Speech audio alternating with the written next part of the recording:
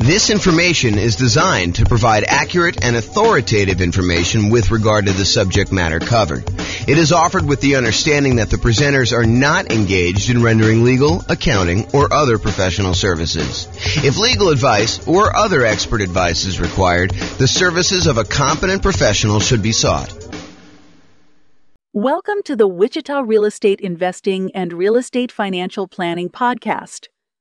Learn all about investing in real estate in Wichita, Kansas, with a combination of real estate financial planning and modeling with numbers specific to Wichita, plus syndicated, more generalized recordings of live and pre-recorded real estate investing classes, not all of them specific to Wichita. Be sure to stay tuned after the podcast for a message from our sponsors. Well, good morning and welcome, everyone. I am James Orr, and this is a really cool class. This is sort of like part 1 of 2 of a class about down payments. So we kind of break it down into reducing the need for down payments and then also how to produce down payments. So part 1 is reduce, part 2 is produce. So reduce and produce. So today is reduce the need for down payments when buying rental property. So let's jump right in. So before I even get started in this, I want to mention it's not just down payments. Really what we're talking about is the total cost to close plus reserves. And I'll even throw in another one. For some real estate markets, it's not just total cost to close, which consists of down payment plus closing costs, plus all the fees and stuff like that you need to do in order to get your loan, plus reserves. But in addition to that, in some markets where you have negative cash flow, we're also talking about the people that choose to be a little bit more conservative in their real estate investing. They may want to set aside how much negative cash flow they're likely to have over the duration of owning this particular rental property. And you're like, how can you figure out how much negative cash flow you have while you own a rental property? Well, we can make some basic assumptions. Like when we do our deal analysis spreadsheet using the world's greatest real estate deal analysis spreadsheet, we can go look at how much cumulative negative cash flow there will be on that particular rental property by saying, as an example, there's negative $200 a month for the first year. Then rents go up by $50 a month in year 2. So now there's only $150 a month for year 2. And then at the end of year 2, rents go up another $50. So at the start of year 3, it's only negative $100. And then at the end of year 4, it goes up $50 again. So you have only $50 negative. And we could add up, 200 times 12, $2,400 for year 1, $150 for year 2, which is $1,800 for that. Plus year 3, we've got about $1,200. Plus year 4, we've got about $600. And then we could sum up all of those and say, look, if we really want to be super conservative with our money that we are putting aside to make sure that this property is a good property for us and helps us get to financial independence, we're talking about making sure we have enough down payment saved, how much we need for the total cost to close, including down payments and closing costs and all that other stuff, plus any reserves, whether you're doing 6 months of reserves in some type of really liquid, super safe savings account, or 12 months of reserves in something a little bit more aggressive, like stock market or something like that. Plus now we're talking about, in addition to that, this idea of setting aside all of your negative cash flow so that you really are covered. And this is a good investment for you, even if you need to set all that money aside. And then we can take all of this as our denominator when we do deal analysis and use it to find out what our overall return on investment is, including the investment of down payments, closing costs, reserves, and any negative cash flow, the cumulative negative cash flow. So that's where we're headed, but that was a tangent. So today I'm really focused on how to reduce the need for down payment. And really, I just wanted to mention, it's not just down payment. It's this total cost to close plus reserves. Plus, really, we're talking about some of this cumulative negative cash flow that we might set aside. So that's where we are. All right. So I talked about this. We're talking about strategies to reduce the down payment needed. There are strategies to produce the down payment needed, which we will cover in another class. I believe it's scheduled for Wednesday. An important note, you still need to have, and this is really important, you still need to have good credit, good income, and low or no other debt to support loans, with just a few exceptions. Okay, so some of the exceptions are like the creative financing where you are negotiating directly with a private party, usually the seller, and you're trying to figure out what the terms of you being able to buy this property are. And in those cases, that particular seller may or may not, it's a negotiation between the two, may or may not require good credit. They may or may not require you to have any income at all. And they may or may not require you to have low or no other debt to support the loan that you're getting from them. In most other cases, if you're going to go to a traditional financing source like a bank or a lender, mortgage broker, something like that, they're going to check your credit and they're going to want you to have a certain credit score, probably above 620. They're going to want you to have good income, enough income to support this new debt, and they're going to want you to have low or no other debt. I mean, you could have some debt, but they're going to want to make sure that your debt to income, their calculation that they do, and we're going to do an entire series of classes on that. In the meantime, you can go access the debt to income class that we have in the kind of control panel, the coaching program kind of interface there. But they're going to want to make sure that you have good credit, good income, and low or no other debt using the debt to income calculation in order to see if you qualify for this loan. So we're going to talk about down payment. And I think a lot of folks think, I'm being limited by my ability to produce this down payment, but it may also be good credit, good income, low or no other debt as part of this limitation as to what you can do. So you really need to focus in on all of those things. It's not just one thing you're solving. We really need to think about all those. Okay. This is kind of interesting. This point here is super interesting.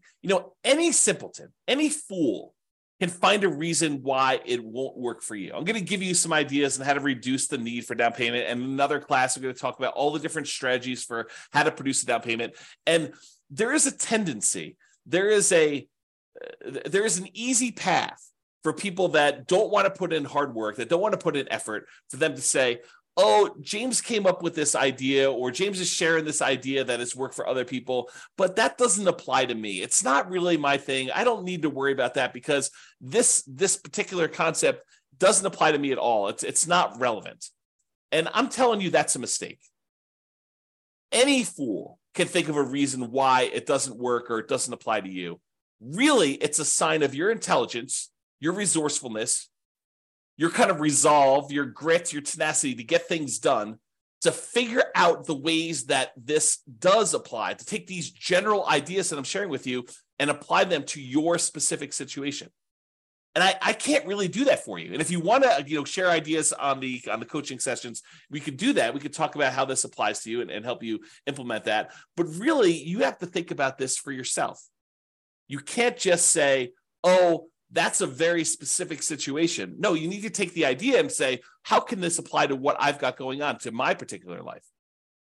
So just keep that in mind, that will it work for me is really not a question of, does the direct exact example that James used apply to me, but really, does this generalized concept, how can I make it apply to me? And maybe it's not a direct application. Maybe it's sort of like a partial application where, maybe I can't get that full benefit, but I can get this little benefit and make that work for me. Okay, so that's where we're going there. All right, so let's jump right into the reduce things.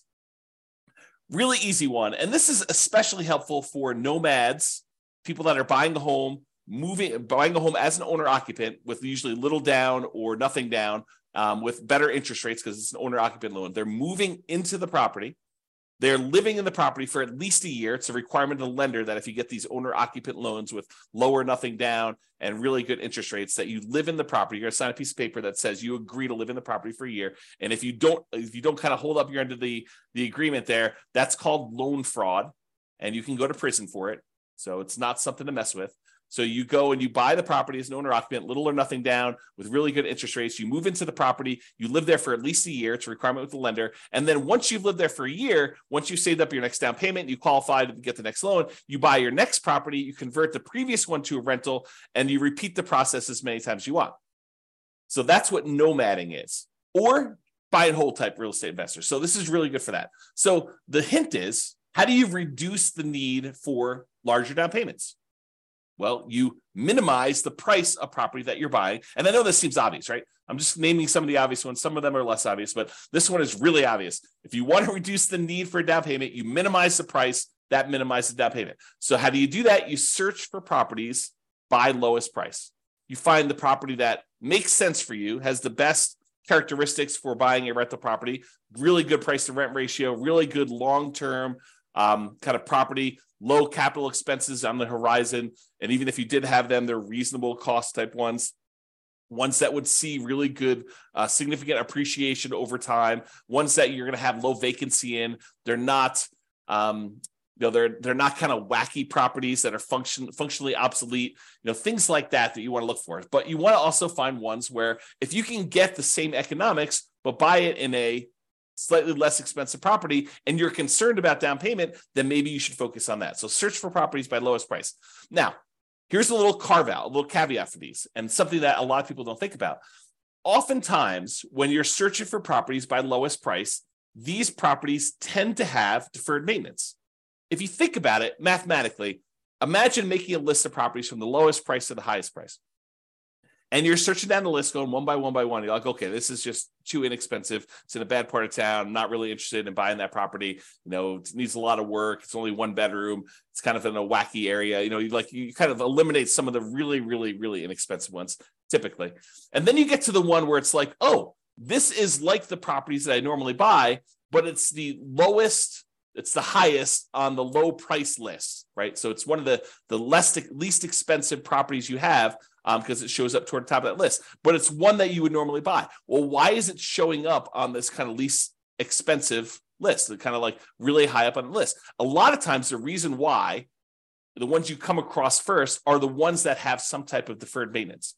Sure, they're a really nice 3-bedroom, 2-bath property in a super nice part of town that would otherwise be a pretty property, but it's in really rough shape and it needs like a lot of stuff. It needs new roof, it needs new furnace, it needs new AC, it needs new flooring, kitchen's kind of outdated, like all of these things might be going for it. And so that's why it's showing up high on the list. And the temptation for you is, yeah, I can get into this property with 3% down, 3.5% down, 5% down. If you're going to move into it as a nomad or house hacker, or, 15% down if you're willing to do PMI on an investor loan, or 20% down an investor loan. And because it's a less expensive property, that's a smaller amount of money. You may be thinking, this is really attractive to me.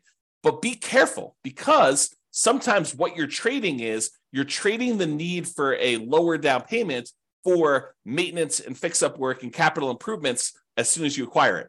So you're trading one problem for another. You may come in really, really light with the amount you need for down payment, but then you're coming in with the need for $5,000, $10,000, $15,000, $20,000, $50,000, $75,000, $100,000 in all of these improvements and updates that you need to make on this property, and you cannot finance that, or it's harder to finance that, because there are some loans where you can finance the fix-up cost, but it's much trickier to do.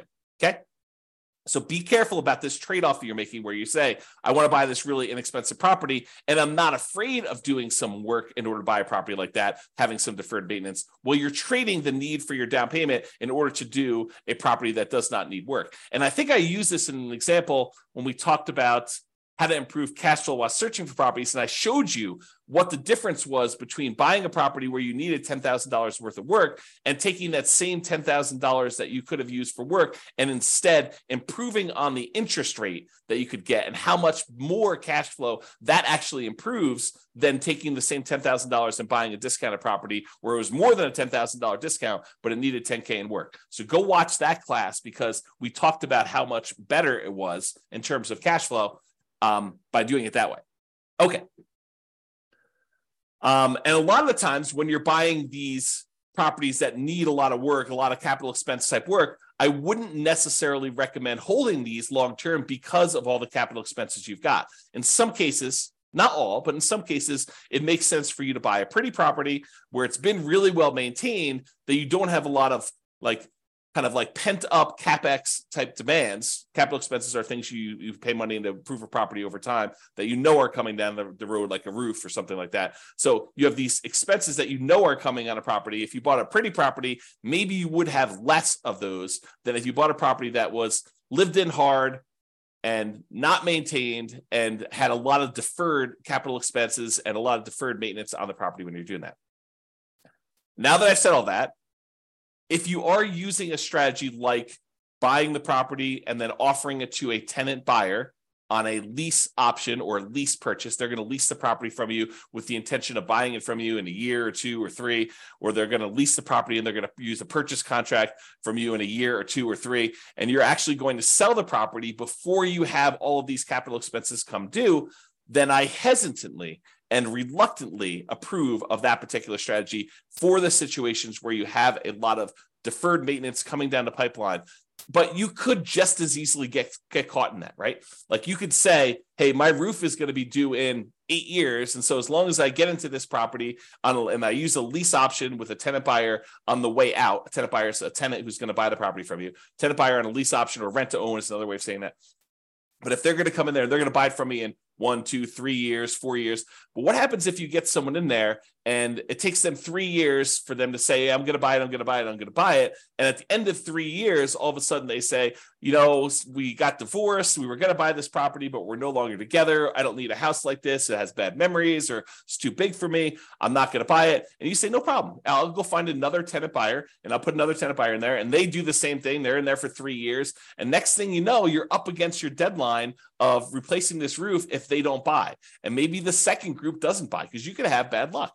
You could have a tenant buyer go in there and they have every intention. They look like they're going to close tomorrow, but tomorrow turns into a year and the year turns into 2 years and that turns into 3 years. And then they're divorced or no longer wanting it. Their kids move out. They have more kids. They need a bigger house. They need a smaller house. They get transferred for their job. All these things happen that are sort of outside your control. They end up not buying. And the same thing happens on the second set, which is just the way things work. It's not bad luck necessarily. It's just you had a group that you thought was going to buy, they didn't. You had a second group you thought they were going to buy, they didn't. Next thing you know, you're at your 8-year point and you've got to actually fix a roof on that property. And you were not expecting that. You were not expecting a $10,000, $15,000 roof on a property. Okay, so just be aware of that.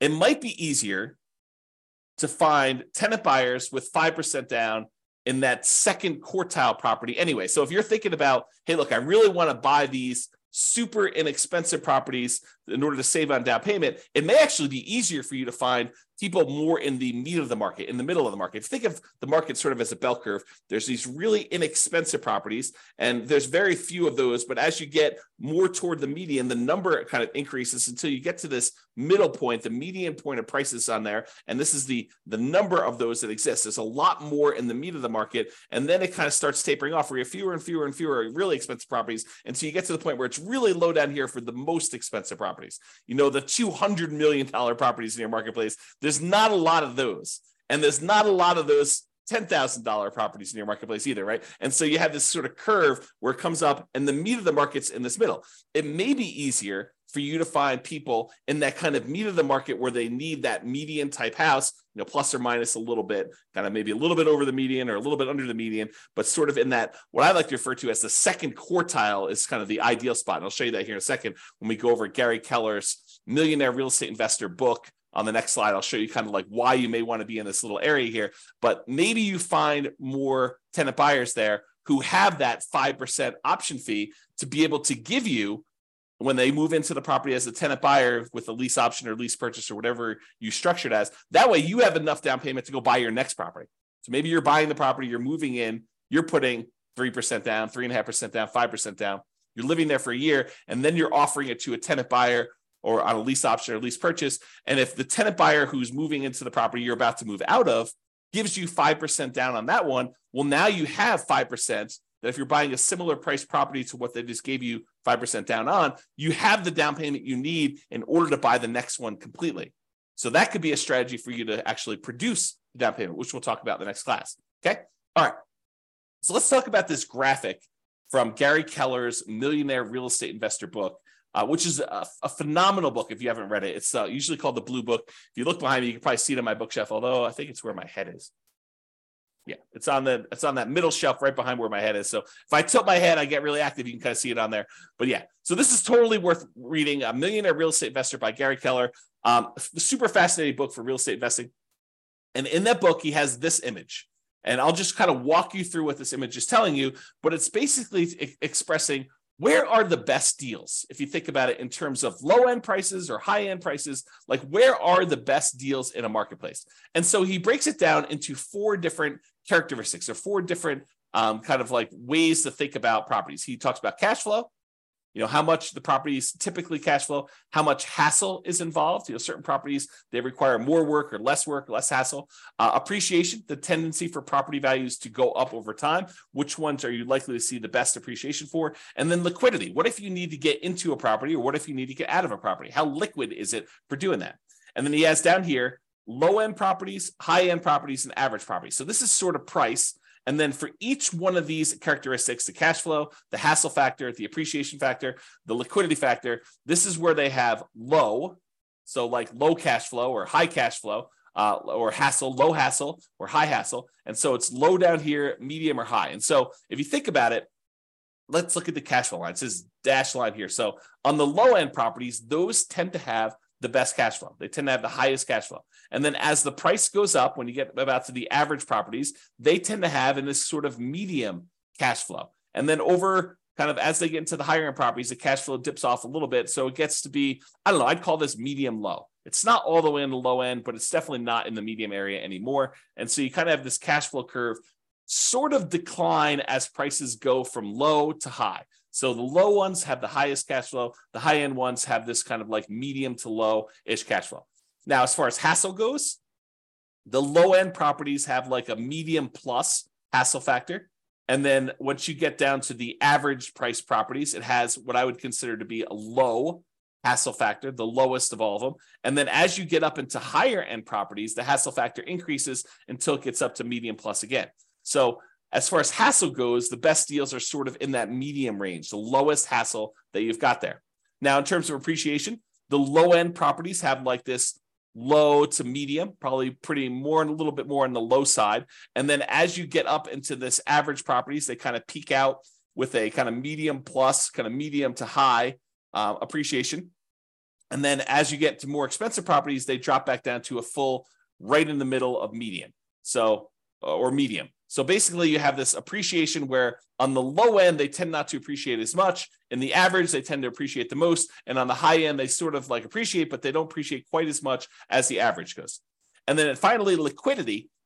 Liquidity on the low end of properties, like the least expensive properties, has really low liquidity. It's hard to get in and out of those. When you get to the average properties, those are the ones that sell and are bought the most. And so that is the highest liquidity. And then as you get into this really high end, most expensive market, it goes back down to low. So if you look at kind of like where all of these curves, the cash flow, the hassle, the appreciation, liquidity, where are those where they're the best of all four of them? You can see that the great deals tend to be in this, like not the very, very low end, but not quite average. So there's sort of like between the cheapest stuff and the middlemost or average type properties, what I would refer to as the second quartile, not the very, very low end, but not sort of above median or average, if you kind of think of it that way. So this sort of like spot where it's like not quite the cheapest stuff, but not there. So sort of like the second quartile. If you imagine you priced all the properties and you had them into four groups, you have the halfway point, kind of the median, and then the halfway of the bottom half, the kind of like cheapest properties. There, if you divided that in half again, it's the second quarter. The second part of all that there is where they are. And you have good deals sort of like right in the average. So somewhere between great deals, this is kind of like start of the second quartile, all the way through to the middle point of that is where the good deals are. So you can kind of get a feel of where you want to be, according to Gary Keller in his book, Millionaire Real Estate Investor, where these ideal deals are. And you may find in your marketplace, they're slightly different than this, but I think overall, you'll find this to be a really good thinking tool as to where you may want to invest. Probably not the cheapest end, and probably not the highest end, although there are exceptions. There are real estate investors who are successful on the very, very, very, very, very low end and successful real estate investors on the very, very, very high end, and people can go against the trend. But if you're looking for sort of like a well-worn path of somewhere that, this is kind of like a proven strategy in many ways, this is what you want to be thinking about. All right. Let's talk about strong sellers market. So we've kind of left, to a large degree, the strong sellers market.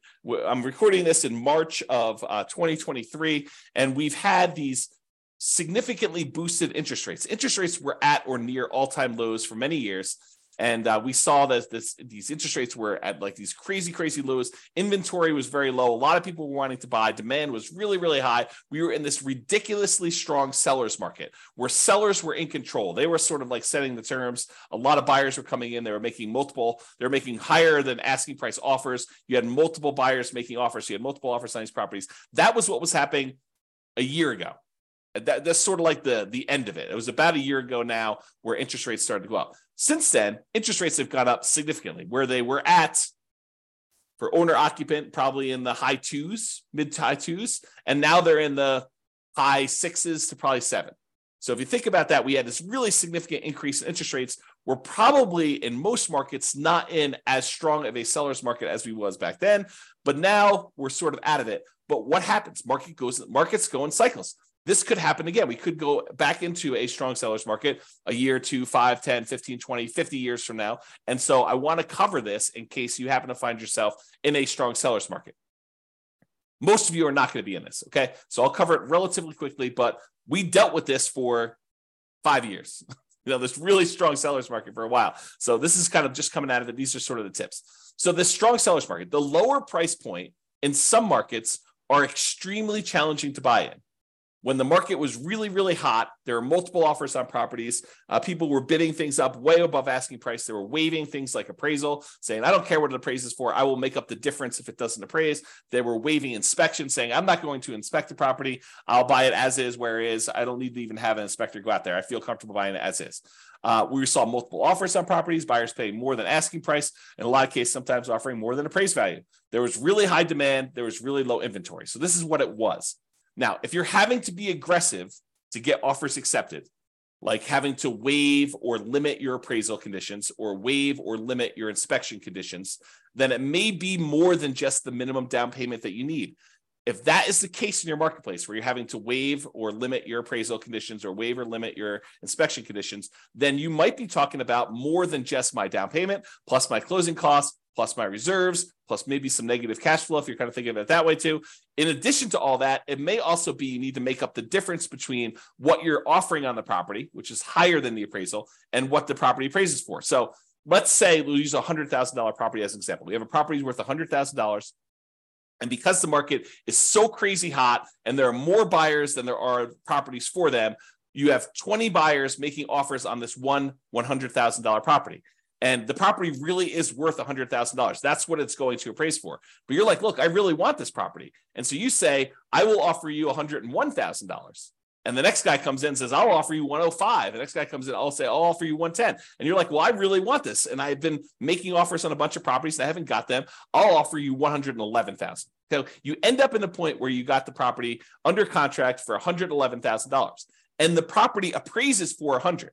So now, in order for you to buy the property, and let's say you're able to get a 5% down, owner-occupant, nomad type loan. You're going to move into the property, you're going to live there for a year, and you're going to convert there. So you only need 5% down. So you would normally need 5% down of whatever you purchased, whatever you paid for the property. So if you could have bought it for what it appraised for, $100,000, you would have needed to come up with $5,000. Okay, 5%, $5,000 on a $100,000 property. But because you had to bid $11,000 above what the property is worth, now the lender says, okay, you need to pay 5% of what the property appraised for, $100,000, so $5,000, plus you need to make up the difference between what it appraised for, $100,000, and what you offered, $111,000. So now you need to come to the table with not $5,000 plus closing costs and reserves. You don't need to come to the table with reserves, but your closing cost, your down payment, and your closing costs. Now you need to come to the table with $5,000 plus your closing costs plus $11,000 to make up that difference. So you went from a need of $5,000 in down payment to a $16,000 down payment, $5,000 plus the $11,000 in order to buy the property, plus closing costs. Plus you'll need reserves. Plus if you want to actually have set aside any negative cash flow, you would do that, okay? So you'd be making up the difference between appraisal and having to do work on the property once you move in if you also waived your inspection. So you bought the property as is because you're like, look, a lot of people are getting these properties, and the really good ones, there's 25 people bidding. On the ones that need work, there's only 7 people bidding. And so maybe you still need to pay above asking price, but you're also bidding on these properties that need work because you're not afraid to do the work. But then when you move in, not only do you need the $5,000 in down payment, plus whatever you had to pay above appraised value. In this case, we said $11,000, but maybe you also need $5,000 worth of work on the property just to get it to the point where it's good to go. So realize that in these strong sellers markets, a lot of times it's more than just down payments and closing costs and reserves and accumulated negative cash flow. Sometimes it's making up the difference between appraisal and any repairs you need on the properties as well. It's counterintuitive to a lot of folks, but especially in these strong seller markets, it might be better, might be cheaper to move up price slightly to reduce the competition you're competing against and dealing with appraisal gaps and doing work on that highly competitive, lower price properties. So imagine for a minute, if you're buying in the $100,000 price range, and some people are like 100,000, I can't get anything for $100,000 in my market. I'm using that as an example. Okay, so if you're in that $100,000 price point where there's a lot of demand because everybody wants that, there's a lot more people looking for those.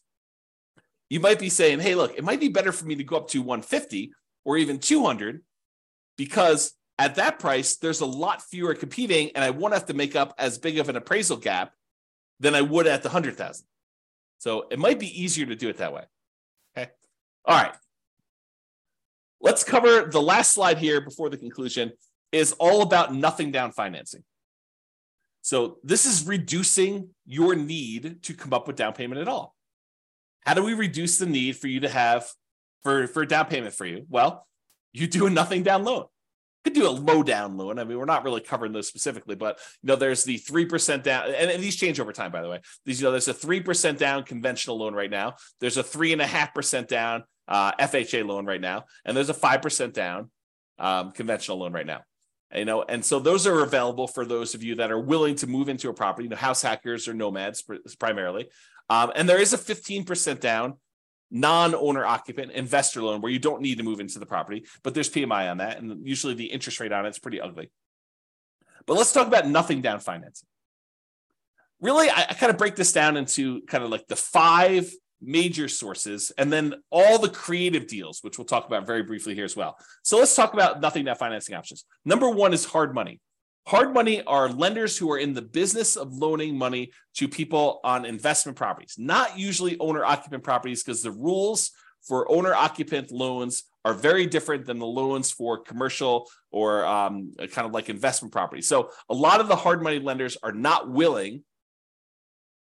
I say not willing because they don't want to deal with all the regulations and rules and stuff like that. And there may be an exception to somebody who does, but most of the hard money lenders are going to say, no, if you're moving into the property, we don't do loans like that. If you're buying it as an investment, doing like a fix and flip or something like that, then we'll loan money on those. So hard money lenders are people in the business of loaning money. Usually they're higher priced, shorter term financing sources where you could buy properties. But a lot of times, if you find the right deal, they can be nothing down. Not all the time. There are some hard money lenders that they don't care, even if you're buying the property for half off.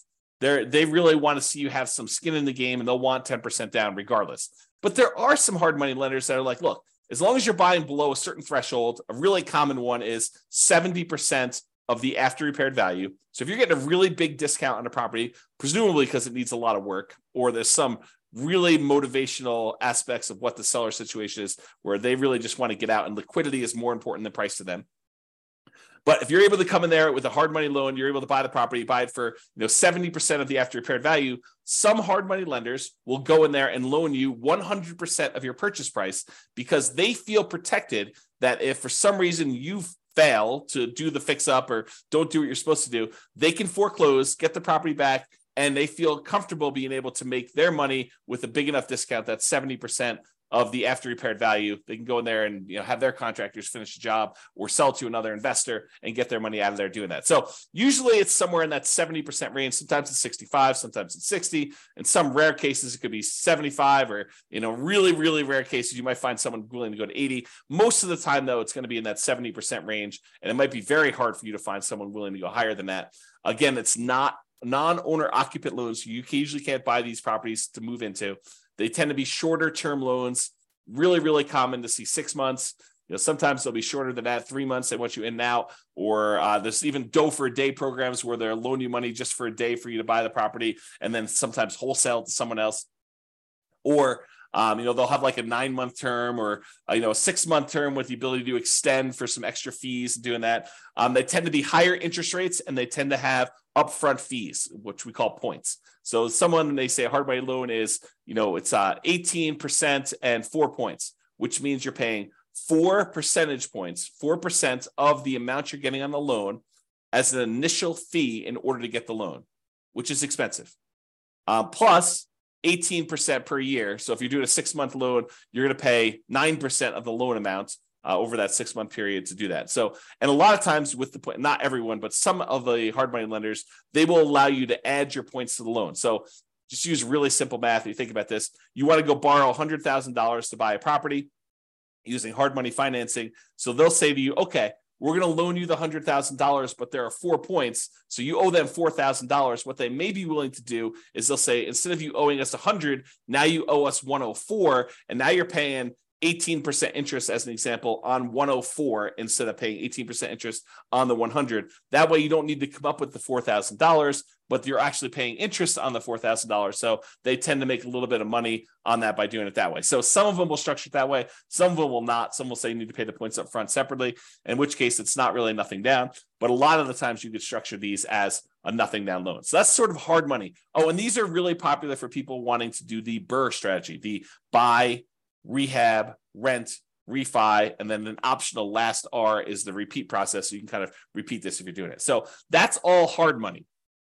And the hard money lenders are in the business of loaning money, and they have their own preset terms. You can try to negotiate them, but if you're coming in as sort of like a first-time client and you've only done one deal, your ability to negotiate is probably severely limited. If you're doing 3 of these a month and you've doing a lot of business with them, your ability to negotiate goes up a lot, and then you can negotiate terms. Okay, so that's all hard money. The next step up from that, not that they're categorized or kind of hierarchically organized, but sort of like the next step up, in my opinion, for like thinking about this is private money. Private money is not hard money. So a private lender is not someone who is in the business of loaning you money. Someone who's in the business, I call them hard money lenders. Someone who is an individual who is not usually in the business of loaning money, but you get them through your normal interaction. The example I love to use is you're at Thanksgiving dinner with grandma, and you're telling grandma about how you're doing this new thing with real estate investing and you're buying these properties and that you're using this lender who's charging you 18% and 4 points. And grandma's like, I've got $500,000 in CDs and they're only paying me 2%. Why don't I loan you the money at 4%? And, you save a lot of money on your interest with the hard money guys, and I actually get more money for my CDs, than my CDs are paying me. And you say, Grandma, that sounds like a really good deal. It sounds like a win for you and a win for me. And now Grandma, who's not in the business of usually lending money, she becomes your private money lender, okay? And the terms of what you negotiate with Grandma are not preset. They're wide open. If Grandma says to you, look, I love you. I don't need any interest. I just want to be helpful. How about 0%? And you're like, yeah, that sounds great, Grandma. Thank you very much. And she's like, no problem. You were going to get it anyway. I'd rather see you use it now. That makes a lot of sense to me. Or Grandma's very shrewd and she says, how about 10%? And you're like, how about 8? And she's like, how about 9? And you guys come together and you're like, 9% sounds reasonable. You negotiate these terms. And Grandma says, hey, look, I want 10% down because I want to feel protected. And you're like, I don't want to give you 10% down. I want nothing down. And so you negotiate. All these terms are negotiated for these. They vary since it's a private party and it's usually friends and family. And you got to talk about that. Again, these are really helpful for BRRRR, but there's no set characteristics. It's not like they say 70% loan to value, not owner occupant, shorter term. It's got to be 6 months. Grandma may do 5 years. Grandma maybe do 3 months. Who knows what grandma wants? And it could be a higher interest rate, could be a lower interest rate. It really all depends. So that's kind of private money. The next one is USDA. The U.S. Department of Agriculture has a special loan program for helping people buy properties in rural areas. You're not going to be able to buy this in your major cities, but like if you are willing to drive 30 minutes into work, and a lot of times within a 30-minute drive, maybe a little bit longer in some cities than others, you can find these rural areas where the population's a little bit smaller. It's sort of like all the little towns on the outskirts of these big towns. You can find those, and you can find out exactly if they qualify by going to the USDA website. They have an eligibility map where you can type in addresses and it tells you if it's in a USDA eligible zone. but it has to be a rural property as defined by the USDA in these eligibility areas. And you have to own or occupy the property, and that is a nothing down loan. You can buy a property with 0% down if you're willing to live in these rural areas, and there's some income qualification. You can't make too much, and you can't make too little, not be able to qualify. So it's a sweet spot of you can't make too little where you can't qualify for the loan, but you can't make too much where you make too much money in order to buy the property. So it's sort of like you're constrained as your income as well. But it is a nothing down loan program for buying rural properties, okay? And that is an owner-occupant loan. Then the VA loan is another loan. That's a Veterans Administration loan. And this is for veterans. If you served in the military, a lot of times you'll have eligibility to do this. There are some exceptions where you can get eligibility where you did not directly serve in the military, but go call your lender and find out what the requirements are. Or I do have a whole class on VA loans. It's like a 2-hour class on that. You can probably access that too. But you must have VA benefits and you must own or occupy, live in the property in order to qualify for the VA loan. And that is also nothing down. An interesting thing about the VA loan is that it can also be used to buy multifamily properties. So you could buy a single family home with, a USDA loan or a VA loan, but a VA loan, you could also buy a duplex where you live in one of the 2 units, a triplex where you live in one of the 3 units, or a fourplex where you live in one of the 4 units. If it's more than 4 units, you change your financing completely, and a VA loan will not work for you buying a 5-unit or above type of property. Those are commercial loans, and it changes the financing for those changes considerably. Okay, so we talked about hard money, talked about private money, talked about the USDA for rural properties, another nothing down loan program. We talked about the VA loan for people that have veteran benefits, VA eligibility, and that's a nothing down loan, which you could also use for single family homes, duplexes, triplexes, and fourplexes. And then finally, in some markets, not all markets, but in some markets, your local banks may have their own custom nothing down loan programs. And so you may want to just check with those to find out if there's anything special going on with your local banks and then buying that. Okay, so those are sort of like the nothing down financing. Plus, in addition to all of these, there are all the creative deal financing type structuring, like buying a property subject to the existing mortgage, where the seller agrees to deed you ownership of the property. The deed signifies ownership. So by deeding you ownership of the property, they're saying that you are now the owner of the property by signing a deed saying you own it. And they're leaving their existing loan in place, which imagine they owe very close to the full value of the property. And they're just like, look, I can't make the mortgage payments anymore. How about you make the mortgage payments? I'll deed you ownership of the property and you make payments on this underlying loan. That may be beneficial to them if otherwise they would be foreclosed on. And it might be beneficial to you. You're able to acquire a property, maybe even with very low interest rates compared to what the interest rates are today. And then you start making payments on that existing loan. That's called subject to. Wrapping is where the seller has an existing loan on the property and they are wrapping the loan such that you make payments to them. And if you don't pay, they can foreclose and get the property back if you're doing it that way. So wrap financing is sort of like a variation on subject to. It's not exactly, but it's a way to think about it. And then owner financing, when the seller owns the property free and clear, they do not have a mortgage on it. They can say to you, hey, how about I act as the bank? I will sell you the property and I'll pretend that I am the lender on the property. You pay me a amount plus interest on the property as if I was acting as the lender too. And so that's owner financing. And so all the terms for owner financing are negotiated directly with sellers, sort of like that private money one where you're dealing with a private party and all the terms are up for negotiation. How much down, your credit score requirements, your debt to income requirements, how much you're able to borrow. Like all of the terms are completely negotiable when we talk about that owner financing. Or in some cases, you have a seller who is saying, hey, look, I'm willing to lease you the property and I'll give you the right to buy it from me. We talked about this before where we offered that to a tenant buyer. A lease option or a lease purchase, kind of like our general way of describing this is rent to own. But sometimes you may want to acquire a property on a rent to own because sometimes it's very low down. Now, a lot of these strategies, subject to wrap financing, owner financing, lease option, loan assumption to a lesser degree, and all-inclusive deeds of trust, a contract for deed, like all of those creative financing stuff, a lot of times they may be nothing down, but in most cases, you're going to need to pay some money in marketing in order to find these types of deals. Sure, there are some ways to be able to find properties like this, creative financing, where it costs you nothing but time. making calls from people that are advertising properties for sale by owner, or knocking on doors or something like that, where you're just doing manual labor to do it. But in a lot of cases, you're going to be doing direct mail or ads on places like Google or something like that in order to find sellers that have a situation where your creative solution may be good for them. It may be a good fit for them. Okay, so those are all possibilities for reducing the need for down payment. Creative deals, they're flexible. I mean, they could be you need down payment, or they could be you don't need down payment. But those are sort of like the list of nothing down financing, hard money, private money, USDA, VA, local banks, and all the creative stuff subject to wrap financing, owner financing, lease option. You kind of get the idea, all of those in there. So in conclusion, it's not just about down payment, but really we've been talking about the total cost to close. Your down payment plus your closing costs plus anything else you need there, and reserves, because it would be imprudent. I'm going to use stronger language here, okay? It would be stupid for you to invest in real estate without reserves, okay? Strong language. So total cost to close, down payment, closing costs, plus reserves.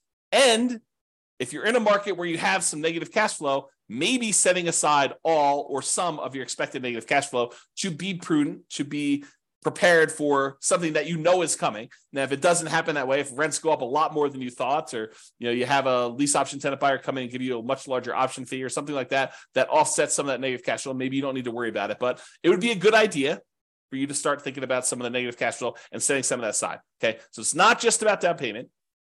And in conclusion, any fool can say that this doesn't apply to them, but you should think about, as an intelligent person who is resilient, who has resolve, who has grit, who wants to make this a success and wants to apply this to themselves, you should figure out how it does apply to you. How can you change what I said so that it is applicable to your specific situation? And for down payments, today we really focused on reducing the need for down payments. In the next class, which I believe is going to be on Wednesday, there's a class between these two, but I believe the one on Wednesday, we were talking about how to produce down payments. So I've got a whole separate list of 8 or 9 things for how you generate down payments in order to be able to acquire properties. So now we talked about reducing the need for down payments as much as we can. Now we're talking about how to produce them, and then utilizing the strategy or strategies that make sense for you and your goals. Sometimes you say, I don't want to do this because my goal is to do it this way, and this is how it's going to get me to financial independence faster. So I probably shouldn't do that, even though it would reduce my need for down payment. It might be better for you to save up down payment and wait a little while, because that actually is a more direct route to your particular goal. That's another way for me to say that. Okay? So that's all I got for you. This has been James Orr. I will talk to you all soon.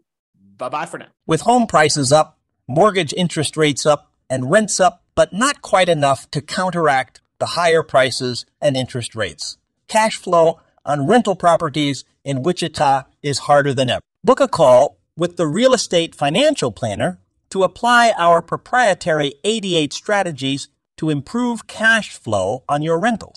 See the show notes for a link to schedule your call and improve your cash flow today. If you're a real estate agent, lender, or professional in Wichita that wants to help our real estate investor listeners, consider reaching out to learn about collaboration opportunities with this podcast. We'd love to add more value to our listeners by having you assist our investors buy, sell, and finance their real estate investments. See the show notes to schedule a call to discuss collaboration opportunities.